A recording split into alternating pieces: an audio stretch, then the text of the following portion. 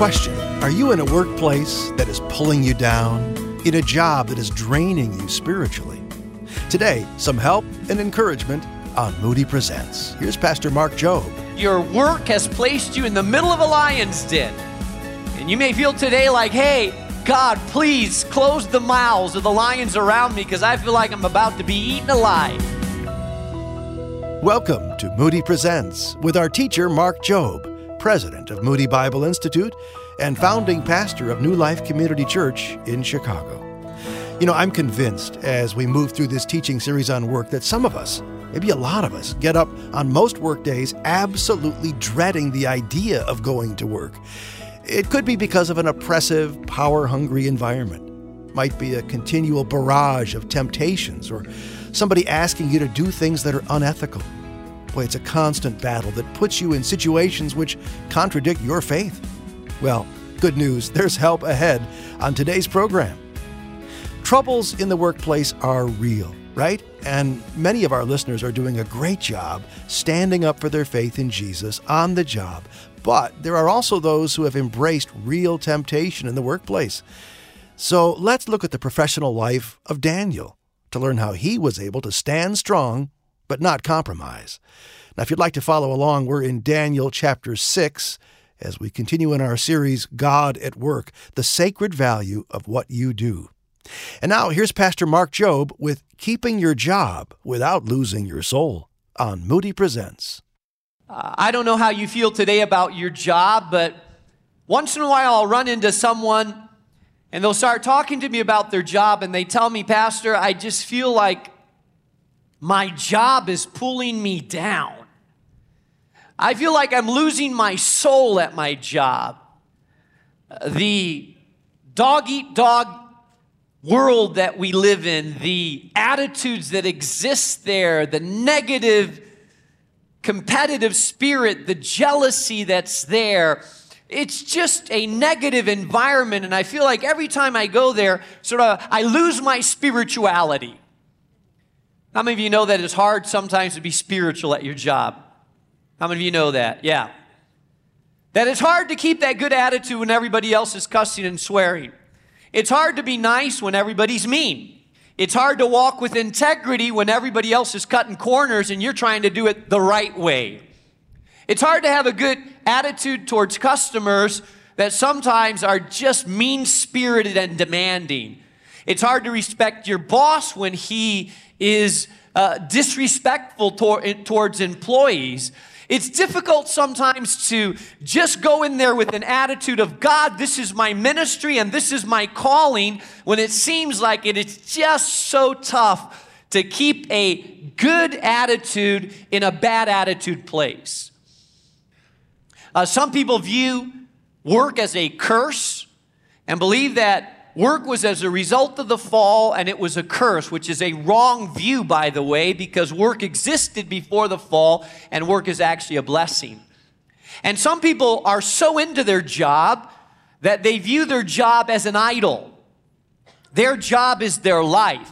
They live for the job. They breathe for their job. They think about their job. Everything revolves around their job. And ultimately, their job is their God. And so between your job being a curse and your job being an idol, somewhere in between, God's perspective is that your job right now is part of your calling. It's part of what God has called you to do, and therefore, if God has called you to do, it's part of your ministry. I'm a full-time minister. I go to my job and I do this for God. How many of you have been trying to practice some of that attitude at your job? Okay, I wish I had time to get your stories because I know that you've tried to practice it, but it is hard to do that. But my goal is to commission all of you to your jobs with a new mentality saying, I'm doing this for God, and if I do it for God, I do it better than if I were doing it for my boss, and I do it with a different kind of attitude. Sometimes we look at Bible characters or stories in the Bible and think they lived in a different world than we live in. We look at their lives and think, well, it must have been easy to live in those days. No cell phones, no traffic jams, Seems like they pray all the time. God speaks to them out of the clouds. It's a lot harder to live today in today's world and really be a Christian. But I want you to know that some of the people that we respect in the Bible, they suffered the same type of stress-related issues that you and I face at work today. And I want to talk to you about a fellow that you're well aware of, well acquainted with if you've been around Christianity for a while. His name is Daniel. And many of you know the story of Daniel. Daniel is famous for being put in what?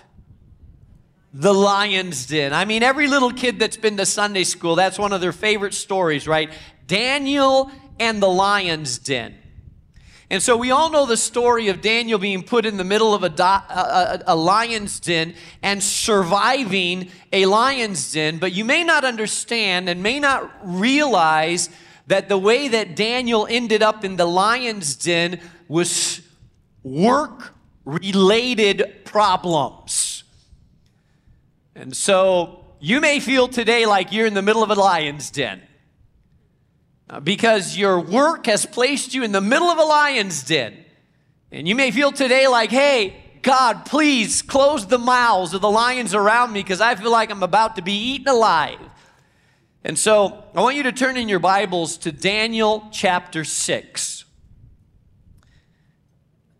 Daniel, the 6th chapter. Some of us are in a secular, even hostile environment, but I don't think that's enough to keep a follower of Jesus from really doing kingdom work. Many of us exist between, well, we make our world into sacred and secular, but from God's perspective, there's no dichotomy between the sacred and the secular. They're all the same. If you look at the story of Daniel in Daniel chapter 6, you'll see some of the same, you'll see some of the things that Daniel faced. He faced the jealousy of political subordinates, the vanity of a king, the integrity of a man, the power and preservation of God, and actually some wild animals and violence all wrapped up in one story. If you look at the story of Daniel and you understand that Daniel was working, Daniel had one of the toughest jobs you could have because he was working really in a political job, in a political environment. By the way, I do believe that we need Christians in politics. How about it? Now, I would encourage you not to even think of getting into politics unless you have a strong sense of integrity, even as a Christian, because I believe that one of the hardest jobs to maintain your integrity in is jobs related to politics.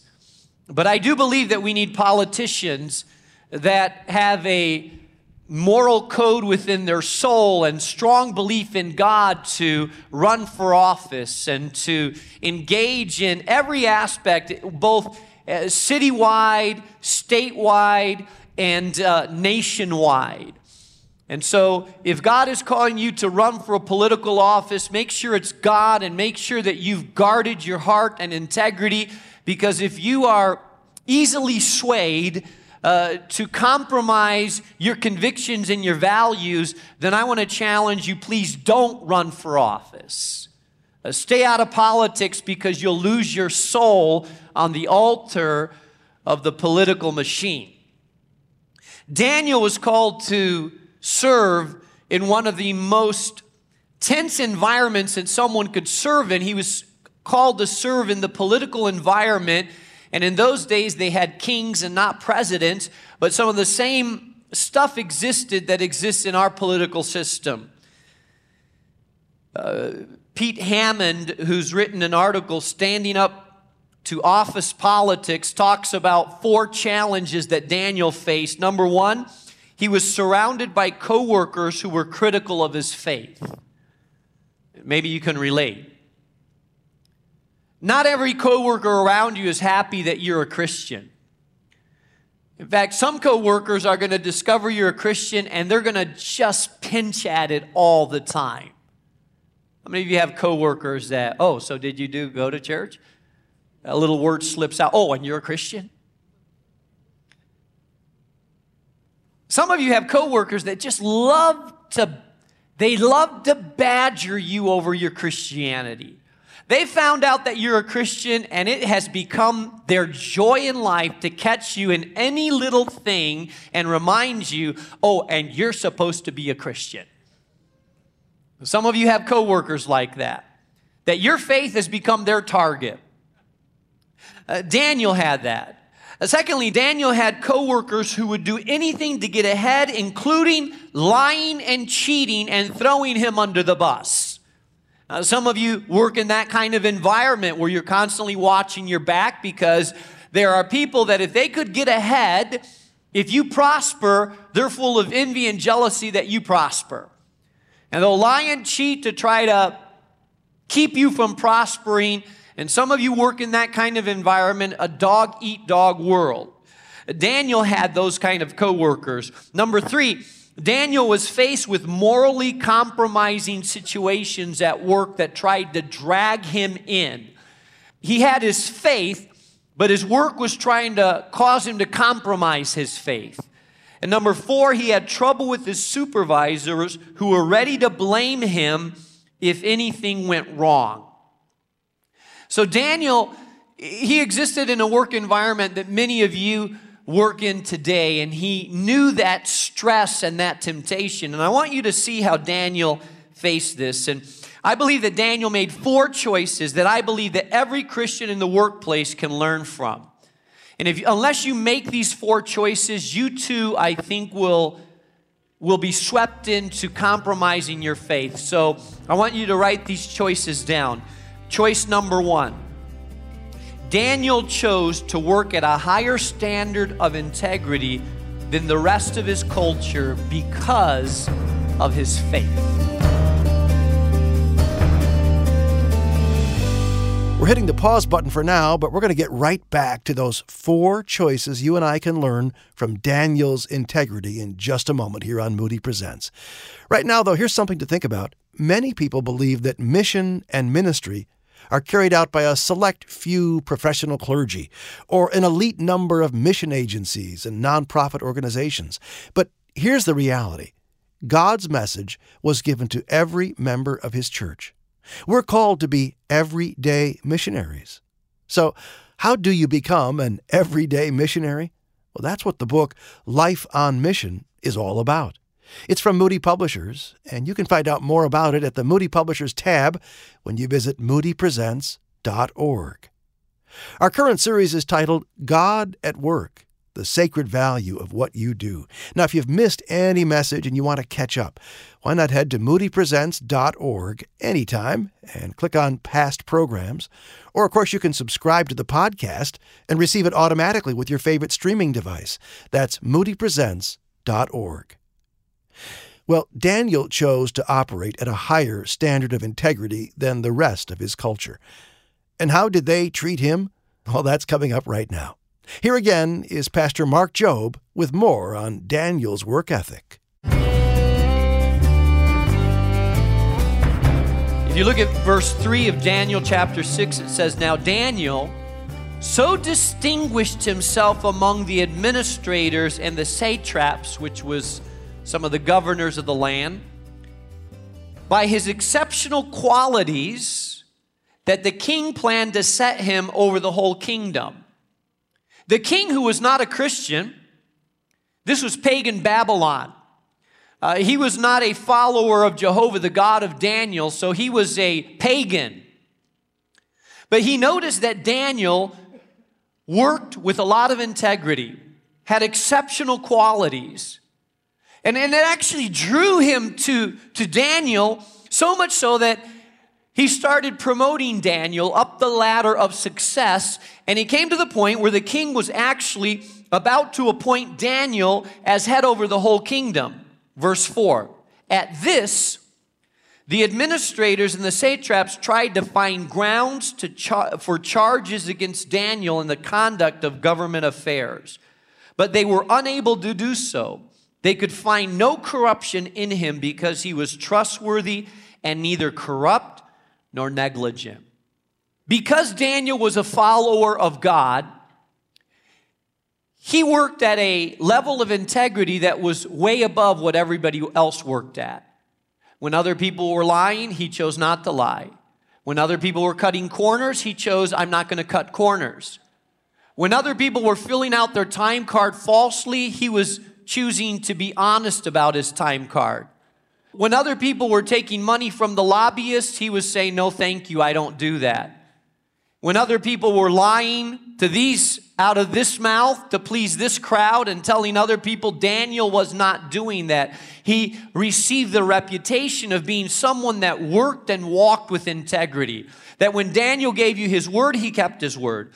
That if Daniel said it was true, it was true. That there was no corruption. In fact, the king decided to promote him. And have you ever noticed at your job when there's a vacancy and it's time for promotion to come? The weirdness in the air. Well, rumor was it that the king was about to promote Daniel, and suddenly when his co-workers found out that Daniel was about to be promoted, then they launched a conspiracy, a water cooler conspiracy, to try to find something about Daniel that they could point to their boss about. Now imagine that. Imagine if right now your coworkers got together, your coworkers that have worked with you for a while, they know your ins and outs, you've given them all the gossip, they've watched you work.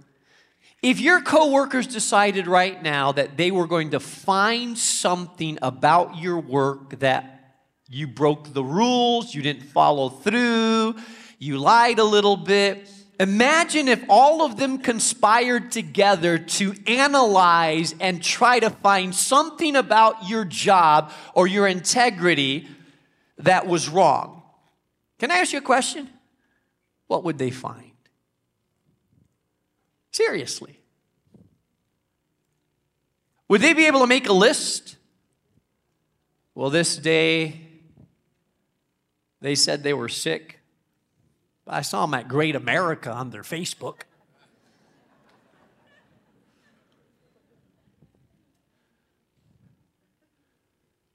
You know, they filled out their time card that they stayed until 5 when really they left at 2. They said that they did this project, but really the person that did it was someone else. They just took credit for it. I mean, seriously, if people started examining your life right now, really heavy examining your life because they wanted to catch you. And sometimes people in politics go through that.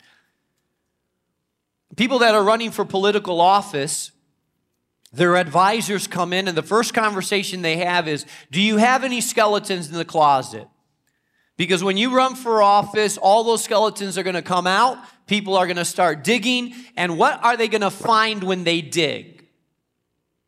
Daniel's co-workers decided we're going to try to find any dirt that we can on Daniel's life. And something rare happened in Daniel's case. The more they looked at his files, his finances, his conversations, the decisions he made. They talked to people that were under him, over him, around him. They examined, explored, got in his closet, looked in his files, talked to everybody they could. And you know what? They gathered around the water cooler again and they said, so what'd you find? Nothing. This guy is as clean as a whistle. I mean, we can't even find, he doesn't even take paper clips that don't belong to him. This guy returns the pens when he borrows them and turns them back because this guy is so squeaky clean, it makes me sick. Well, why? Well, because Daniel was not working for the king and he wasn't working for a boss, he was working for God. Daniel had decided a long time ago, what I do for God. And so he was a man of integrity. His faith had driven him to start living and working and acting with absolute integrity. I'm told that there was a great revival that happened in the country of Wales, which is part of the United Kingdom, not far from Scotland. This revival, Wales was a mining company, and so many of the people there worked in very poor conditions, and most of the population worked in the coal mines. But God was doing such a revival that it was just incredible. Still, historians talk about the Welsh revival. God worked with so much power that the bars practically closed down in Wales because they had no more clients, because people stopped hanging out and drinking and partying. The police had to lay off half of their force because they were bored. They had nothing to do anymore because the domestic violence had gone down so much, and robbery and crime went to almost a minimal. In this small country, God moved in such powerful, miraculous ways that historians and theologians still talk about the incredible things that happened in the Welsh revival. It was birthed through prayer. And one of the interesting things that happened in the Welsh revival is that miners started getting convicted about what they had.